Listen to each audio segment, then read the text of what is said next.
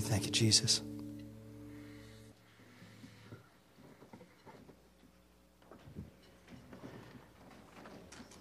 Grace is the subject of the morning. And this subject is so big, there is no way we could fully discuss it in its entirety on a Sunday morning, in a Sunday morning service. There's no way. Because this whole book is all about grace. The gospel message is all about grace. The cross is all about grace. In order for us to really do it justice, we'd have to go from front to back and study this whole thing to get grace. But that's the subject, and we will try to discuss it as big as it is this morning as best we can. Billy Graham said, "Tears shed for self are tears of weakness, but tears shed for others are a sign of strength." It's how we view others. Billy Graham also said, "A real Christian is a person who can give his pet parrot to the town gossip." He said a lot of pretty cool things. But in Ephesians chapter 2, verses 8 and 9, it says this, "For by grace you've been saved through faith, and this not your own doing, it is a gift of God, not a result of works, so that no one may boast." It's by grace we're saved through faith. And we don't have time to put the chart up there to show you how that works, but it is by grace through faith. I would like to look at a few passages, maybe more than normal this morning. One of which is from Luke 6. I had a man tell me one time, in fact, he was a preacher, and he told me that that as a Christian, we're supposed to get everybody to like us, then we can be more effective. And I shared with him, well, Jesus said, beware when all men speak well of you, and he said, the Bible doesn't say that. So then I quoted it, and this is it. "Woe to you," Luke 6:26, "when all people speak well of you, for so their fathers did to the false prophets."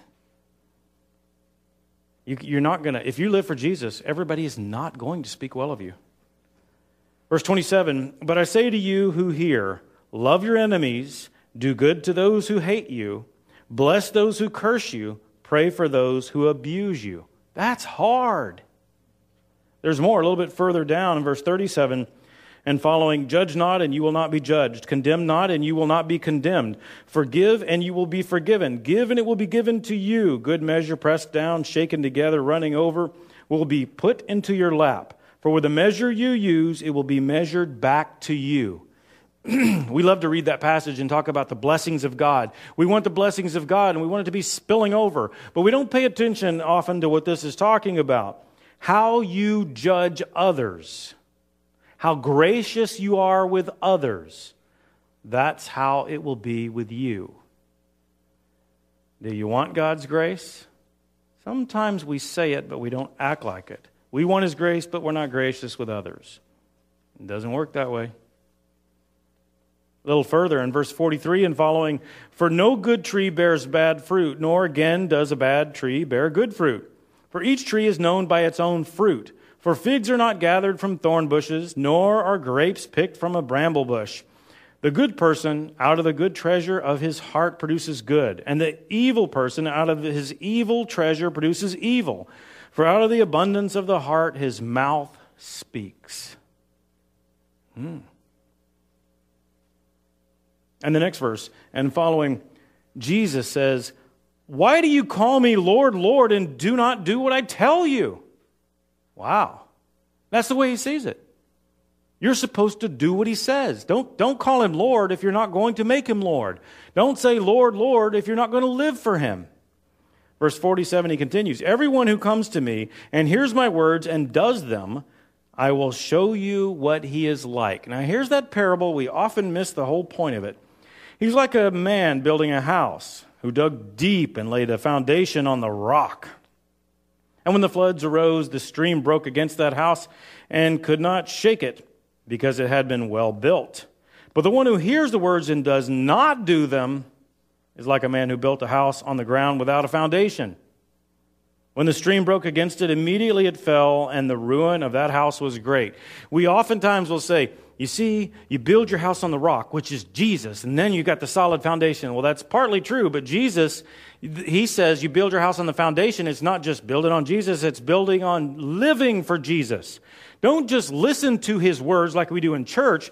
Do what it says. If you do what it says, you've built your house on a solid foundation. If you just listen and don't do what he says, you will not stand. That's build your house on a rock. That's the teaching of build your house on a rock. Building your house on sandy land is not doing what Jesus said. Have you heard of Brennan Manning? I'll tell you about him if you haven't. He said this: the greatest single cause of atheism in the world today is Christians who acknowledge Jesus with their lips and walk out the door and deny him by their lifestyle. Now, Brennan Manning was never a preacher of a large church.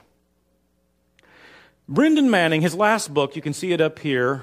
It's all about All is Grace is what is the name of his book. It's Richard Francis Xavier Manning, known as Brennan Manning. He died last year about this time.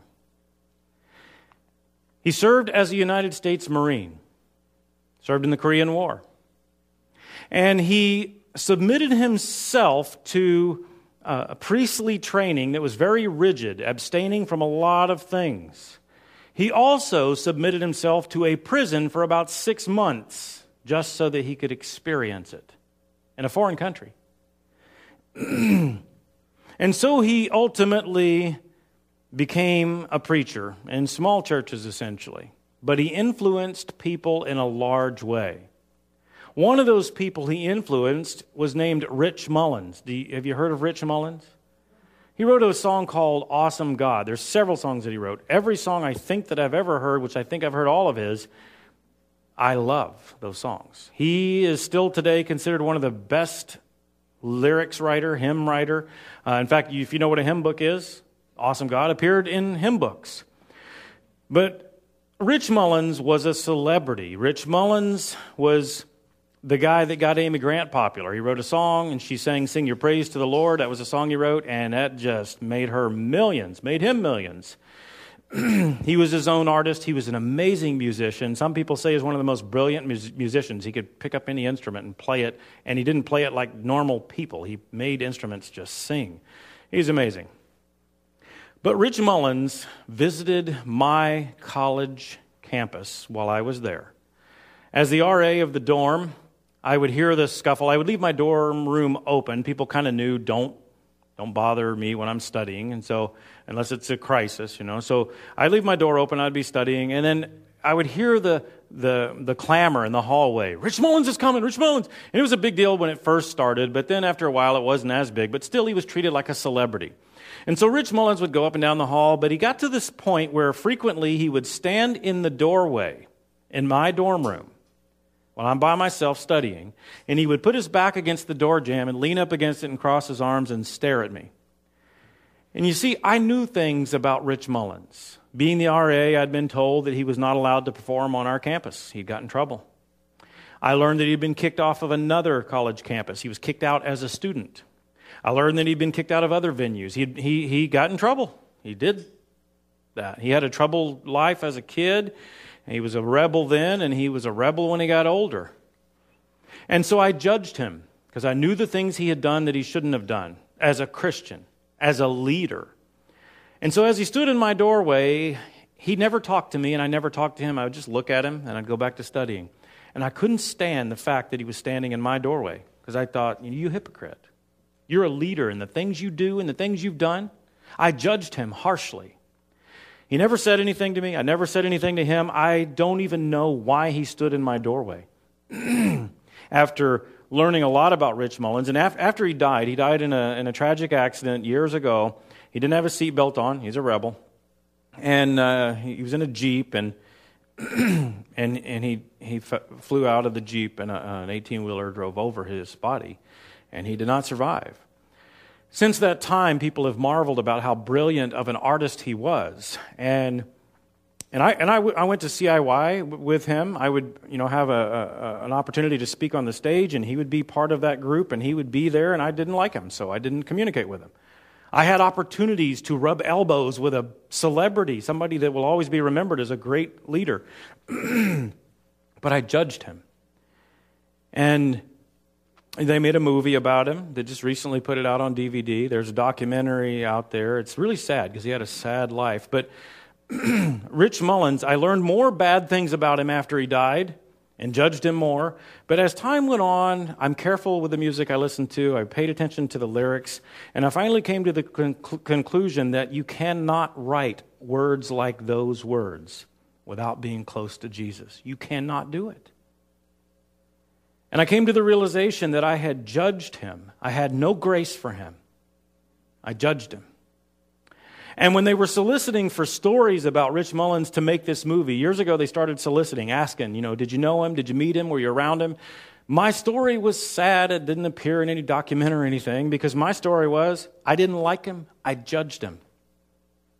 I don't put that out there in a book or a movie or anything.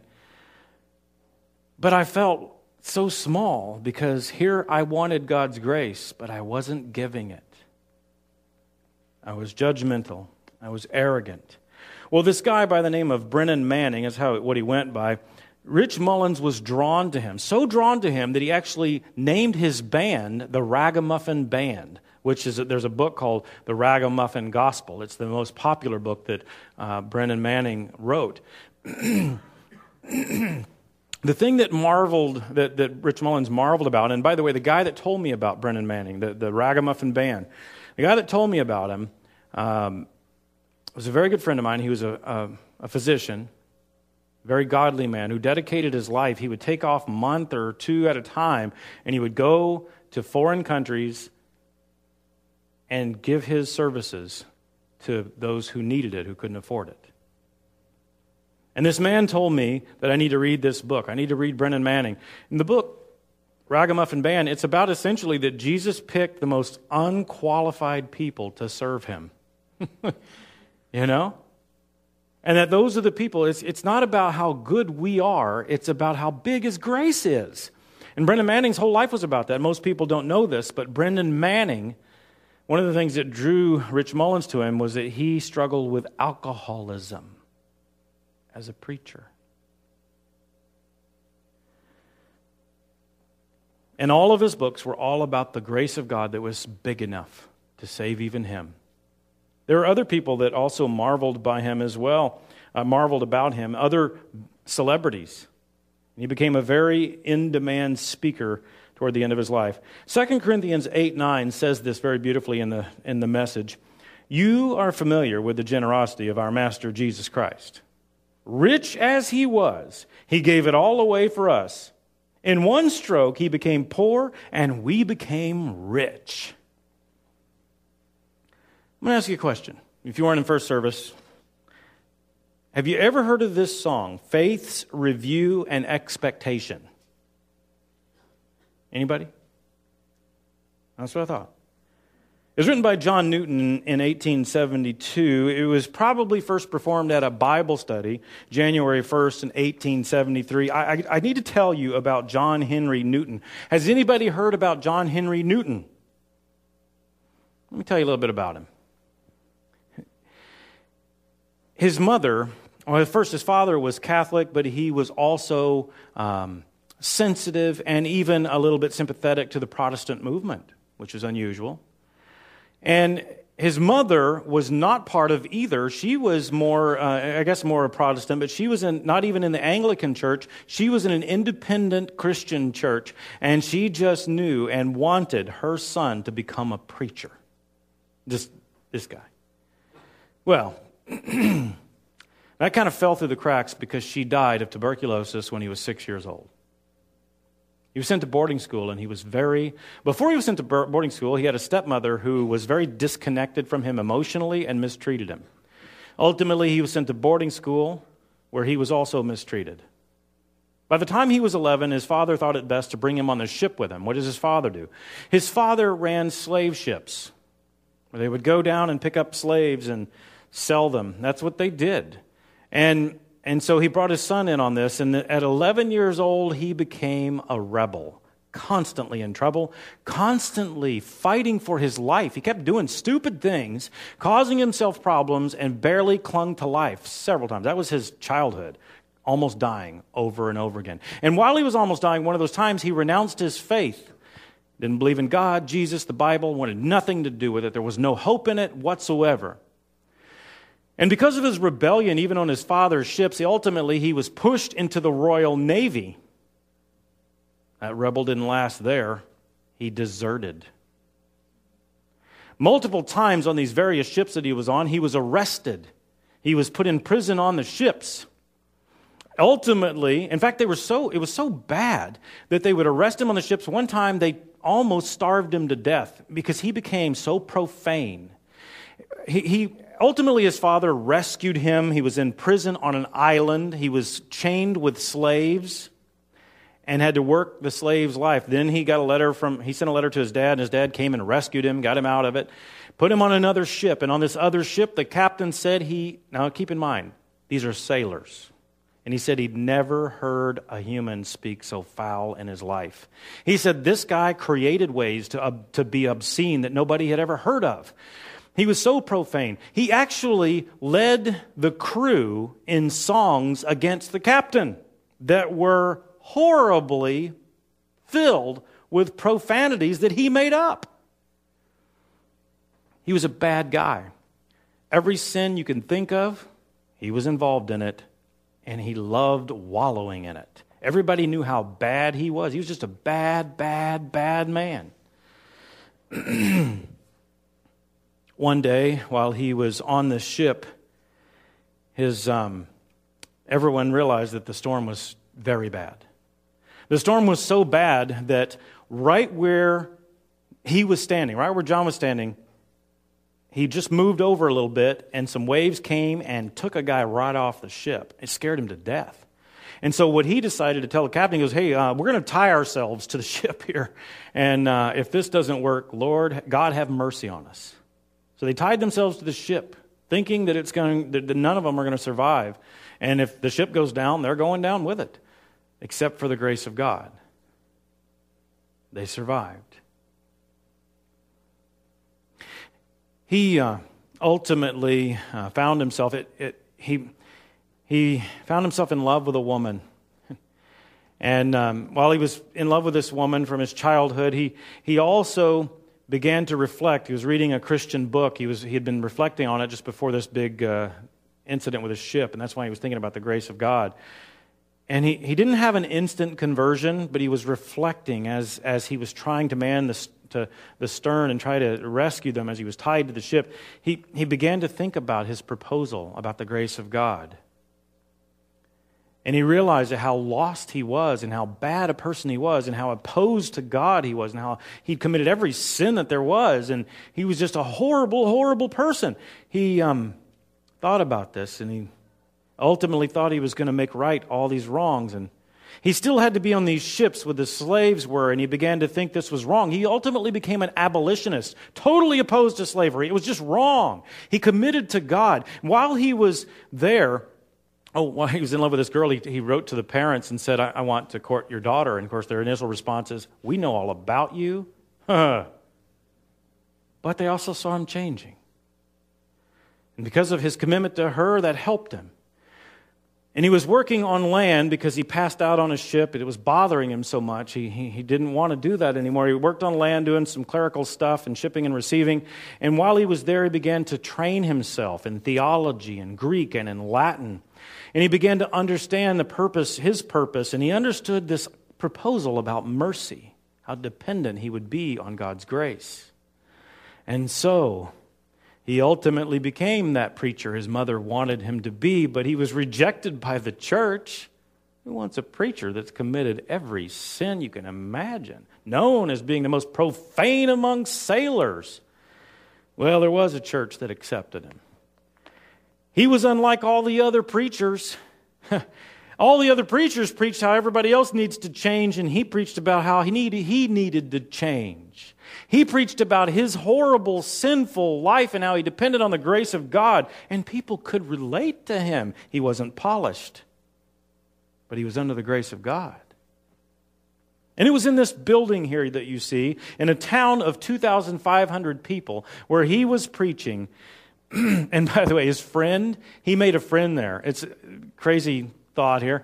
This friend struggled with serious bouts of suicidal thoughts and all kinds of forms of mental illness. This man had serious mental illness issues, but he was drawn to the grace of God, because the grace of God is big enough. And so it's in this building that he wrote this song, the song I asked you if you ever heard of. Well, the name of the song changed over the years. Here's the words. Maybe you do know the song. Amazing grace, how sweet the sound that saved a wretch like me. You might want to think about these words as you're thinking about this man that nobody probably in regular churches today would welcome to even sit amongst us, much less be our preacher. Amazing grace, how sweet the sound that saved a wretch like me. I once was lost, but now am found. Was blind, but now I see. 'Twas grace that taught my heart to fear, and grace my fears relieved. How precious did that grace appear the hour I first believed. Now I don't want to take a lot of time here, because this line here, when we sing this song, Amazing Grace, I don't sing this line. And the reason why I don't is because theologically it's not correct. The saving grace of Jesus does not appear the hour you first believe. Demons believe. Read James. There's more to it than that. You have to commit to the lordship of Jesus Christ and live for Him. You have to repent, confess, be baptized. It doesn't just appear the hour I first believe. In fact, it didn't happen that way for him either. But it's a song. You can't put everything in there. So, just so you know. Through many dangers, toils, and snares, I have already come. Yes, he did. 'Tis grace hath brought me safe thus far, and grace will lead me home. The Lord has promised good to me. His word my hope secures. He will my shield and portion be, as long as life endures. Two more lines. Yes, when this flesh and heart shall fail, and mortal life shall cease, I shall possess within the veil a life of joy and peace. The earth shall soon dissolve like snow, the sun forbear to shine. But God who called me here below will be forever mine. You did know that song. Yeah. Just didn't realize the old name of it. Or how bad the guy was who wrote it. He understood the grace of God. No wonder we like that song so much. We can relate. I don't know if you listen to Christian radio much, but some of the most popular modern groups out there and individuals, let me just name some of them quickly for you. I'm just going to name three of them and then a fourth. There's Toby Mac. Have you heard of him? Okay. There's Newsboys. Have you heard of them? Audio Adrenaline. Have you heard of them? Audio Adrenaline was one of those bands that I did get to pray with and interact with when they were starting out with CIY as well. But I got to tell you, Toby Mac was the main brains behind a group called DC Talk. That's the fourth band. And then they had Michael Tate and Kevin Max. Those were the main singers in there. Toby Mac did most of the hip-hop stuff.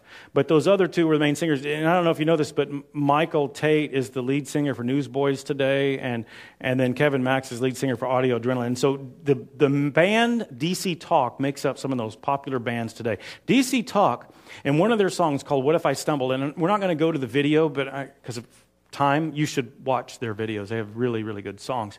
But DC Talk wrote a song called What If I Stumble? And at the beginning of the song, they did that quote about hypocrisy of Christians, the quote from Brennan. And the song What If I Stumble is a powerful song. It's a song asking the question, as a Christian, what if I mess up and make the rest of us look bad? Let me clue you in. You do mess up. We all mess up. There's a difference. And if you don't understand this, I should clarify. The difference is Christians, when they mess up, when they know they've erred, they try to make it right. They try to correct the wrongs as best they can. And they try to please God. They know they're going to mess up, but they don't want to. They strive not to. The non-Christian, on the other hand, and sometimes the hypocrites who call themselves Christians, just do whatever they want. They don't care about pleasing God.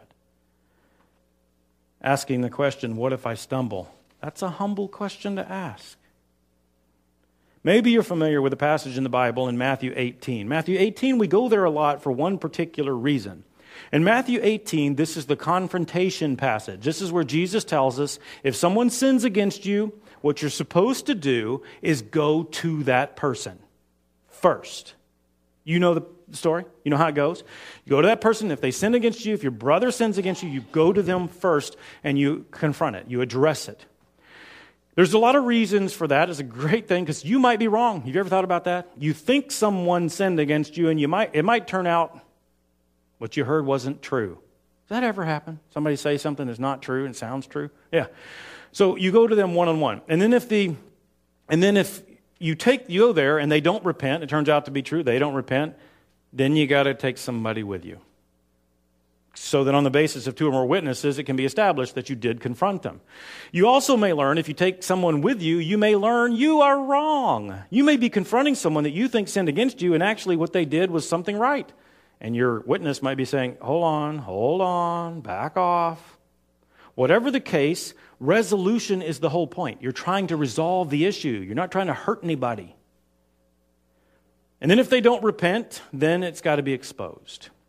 Now, it's an interesting thing that happens. You know, we don't do this. Christians, we don't follow these directions very well. We all know the directions. If somebody sins against you, you go to them, just between the two of you. You know what we usually do? We think someone wronged us. We go to somebody else. Hey, you know what they did? We go and we say things. Now, the intention may not be to destroy other people or hurt other people, but that's the effect. We go to somebody else. And that is what hypocrisy looks like. We know what Jesus said to do. We call him Lord, but we don't submit to do what he says to do.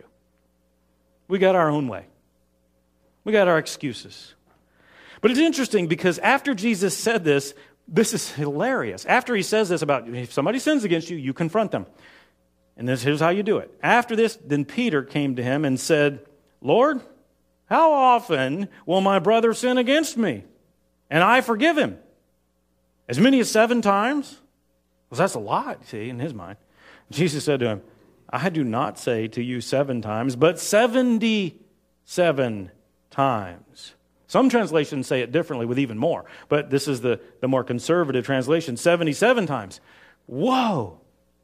And you got to understand, this slaps Peter in the face like, oh, really? Because he's saying like, you expect me to ask somebody, you expect me to forgive somebody 7 times, up to 7 times? Is that how much I have to do this? Because, I go confront them, and they sinned against me, and they say, I'm sorry. Then they do it again. Am I supposed to go do this 7 times? Because that seems like a lot. Jesus said, 77. Some of your translations, 70 times 7. Whoa, that seems like so much. Whoa. Really? Somebody could be mean to us that many times that we got to go back to them and say, I'm sorry, or we allow them to say, I'm sorry, and forgive them? Really? Seems like a lot. Well, let's just see if it does. So when you go to Jesus, where do you want the cutoff to be for Jesus? 7? How about 77? 77 times. After the 77th time you say, I'm sorry to Jesus, is that okay for him to cut you off then? You're done being forgiven. Oh, wait a minute. No, you like that bigger number, don't you? 70 times 7. That's it. That's the one. Really? Do you want the cutoff? Do you want his grace to be cut off at a particular number? Or do you want it to be amazing grace that's just big enough? Oh, see, it changes everything, doesn't it? When you put it on the other foot, you say, Jesus is going to forgive me how many times? I'll take as much as I can get. Well, how much will you give? See, if we're going to be like Jesus, and we're going to be gracious like him, can we forgive like that? If we want his grace, aren't we supposed to be gracious with others? We read that passage earlier. We want his blessings, pressed down and spilled over and overflowing. Wait a minute, that's not talking about blessings. That's talking about grace. It's talking about how much forgiveness you want. We want it just all over the place. Yeah, we do. So remember, it's with the measure you use is the measure you're given. You start talking about where you want Jesus to cut off his grace, you want to back up and say, 70 times 7 is not enough. I'll forgive more. Then you want to start getting into why Jesus said the numbers he said. You do realize this is figurative language here. The number 7 is this idea of completion. However much it takes to understand the grace of God, forgive people. Are you staying with me? There's more. Jesus continues because he knows Peter is like 77 times or 70 times 7. Well, that's a lot. Jesus goes on, he says, therefore the kingdom of heaven may be compared to a king who wished to settle accounts with his servants. When he began to settle, one was brought to him who owed him 10,000 talents. Now you can look this up. Just to be sure, you should look it up. To be clear, imagine if you are setting up your retirement. How much do you need to have sitting there for you and your family to be okay when you retire? So there's investments and you've got annuities or however you're planning on your retirement. How much money needs to be sitting there? That's a lot. That's a lot. This is more than that. This is more. Look it up. And since he could not pay, the master ordered him to be sold. Ooh. With his wife and children and all that he had, and payment to be made. So the servant fell on his knees, imploring him, have patience with me, and I will pay you everything. He's begging him. He has nothing to negotiate with. So he just pleads with him, please be patient. Give me mercy. And out of pity for him, the master of that servant released him and forgave him the debt. Just get up. Forget about it. Just pretend like you don't owe me anything. It's forgiven. Just take care of your family. Go on. Mercy, grace. Just, you owe me, but just forget about it. Wow. It's nice. It's amazing, actually. Verse 28, but when that same servant went out, he found one of his fellow servants who owed him 100 denarii. Look it up. 100 denarii. Nowhere near a retirement nest egg. You go through that in no time. In fact, you go through that in about 3 months, comparatively, if you're comparing it to your nest egg. And seizing him, he began to choke him. Whoa, there's a difference in behavior here, isn't there? Saying, pay me what you owe. So his fellow servant fell down and pleaded with him the same. He's on his knees. He has nothing to negotiate with. So he says, have patience with me, and I will pay you. Did I lose my mic? Okay, I'll go to this one. I'm only doing that because it's being recorded, and it sounds funny when all of a sudden the preacher stops talking. So he's seeking mercy. But verse 30, he refused and went and put him in prison until he should pay the debt. When his fellow servants saw what had taken place, they were greatly distressed, and they went and reported to their master all that had taken place. Then his master summoned him and said to him, you wicked servant, I forgave you all that debt because you pleaded with me. And should not you have had mercy on your fellow servant as I had mercy on you?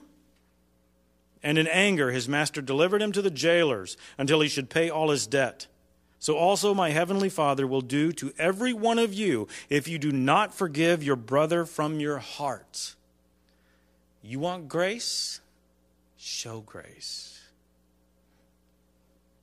Grace is available to all of us if we are gracious with others. That's the way it works. Now, a mentor.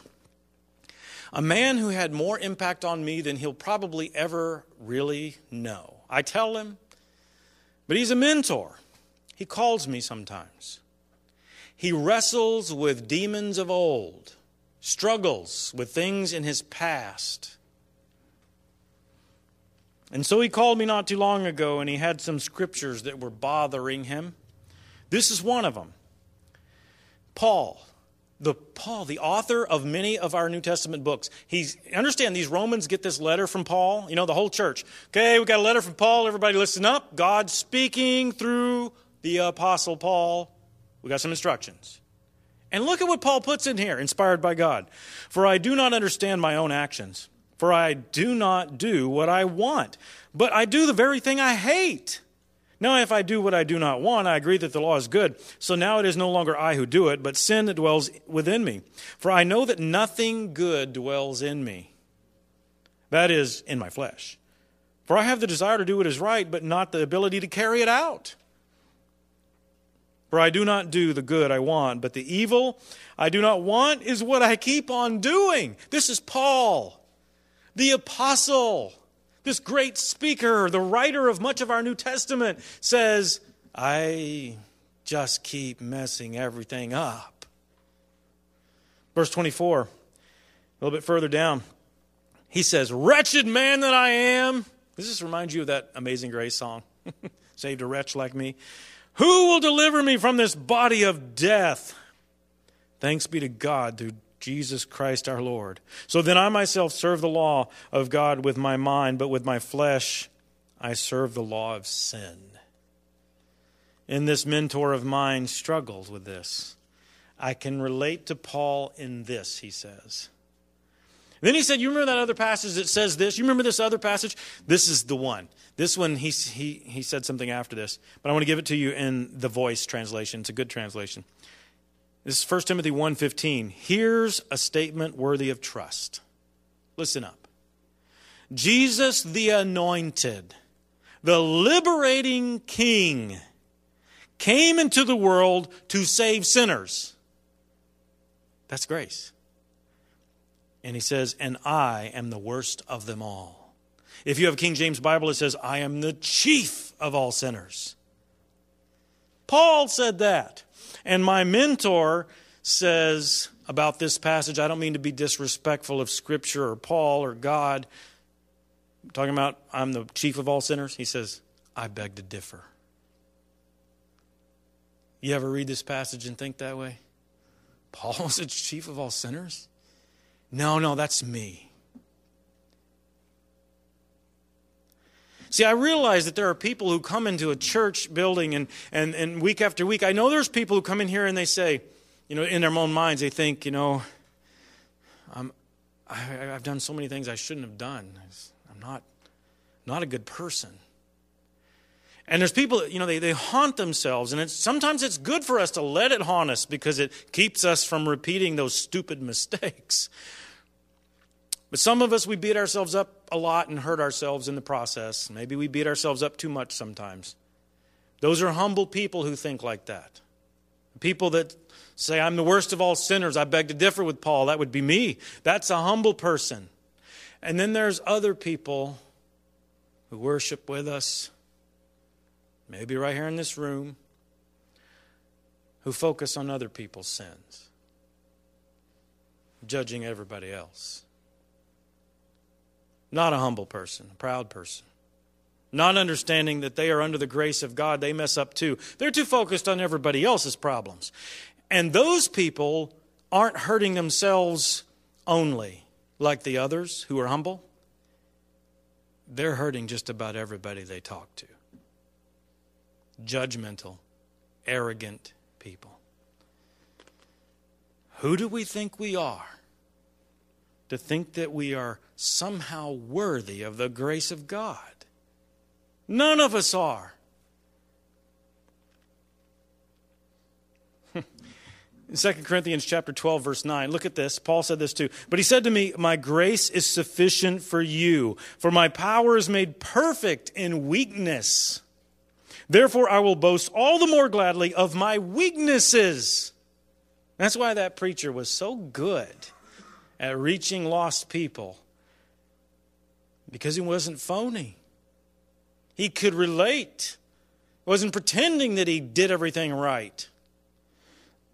So that the power of Christ may rest upon me. For the sake of Christ, then, I am content with weaknesses, insults, hardships, persecutions, and calamities. For when I am weak, then I am strong. Do you see how that works? It's when we think we're all that we are nothing. And when we realize we are nothing, His grace is big enough. Then we're strong enough to reach people. Then we can overcome. Have you heard the book of wisdom, James, in the New Testament? Listen to what this says.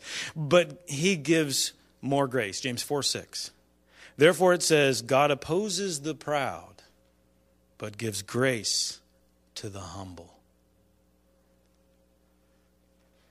That's why I have this word grace up here. It's really big, because grace is really big. It's too big for us to really discuss all of it in a Sunday morning service or in a Bible study in one sitting. It's big. It's this whole book. It's the whole gospel message. It's the whole reason for the cross. It's our only access to the salvation of God is through grace. It's by grace through our faith. And grace is big enough. And you might say, see, because last week I talked about Father's Day. In the Father's Day message, you might want to get a copy if you weren't here. But we talked about this.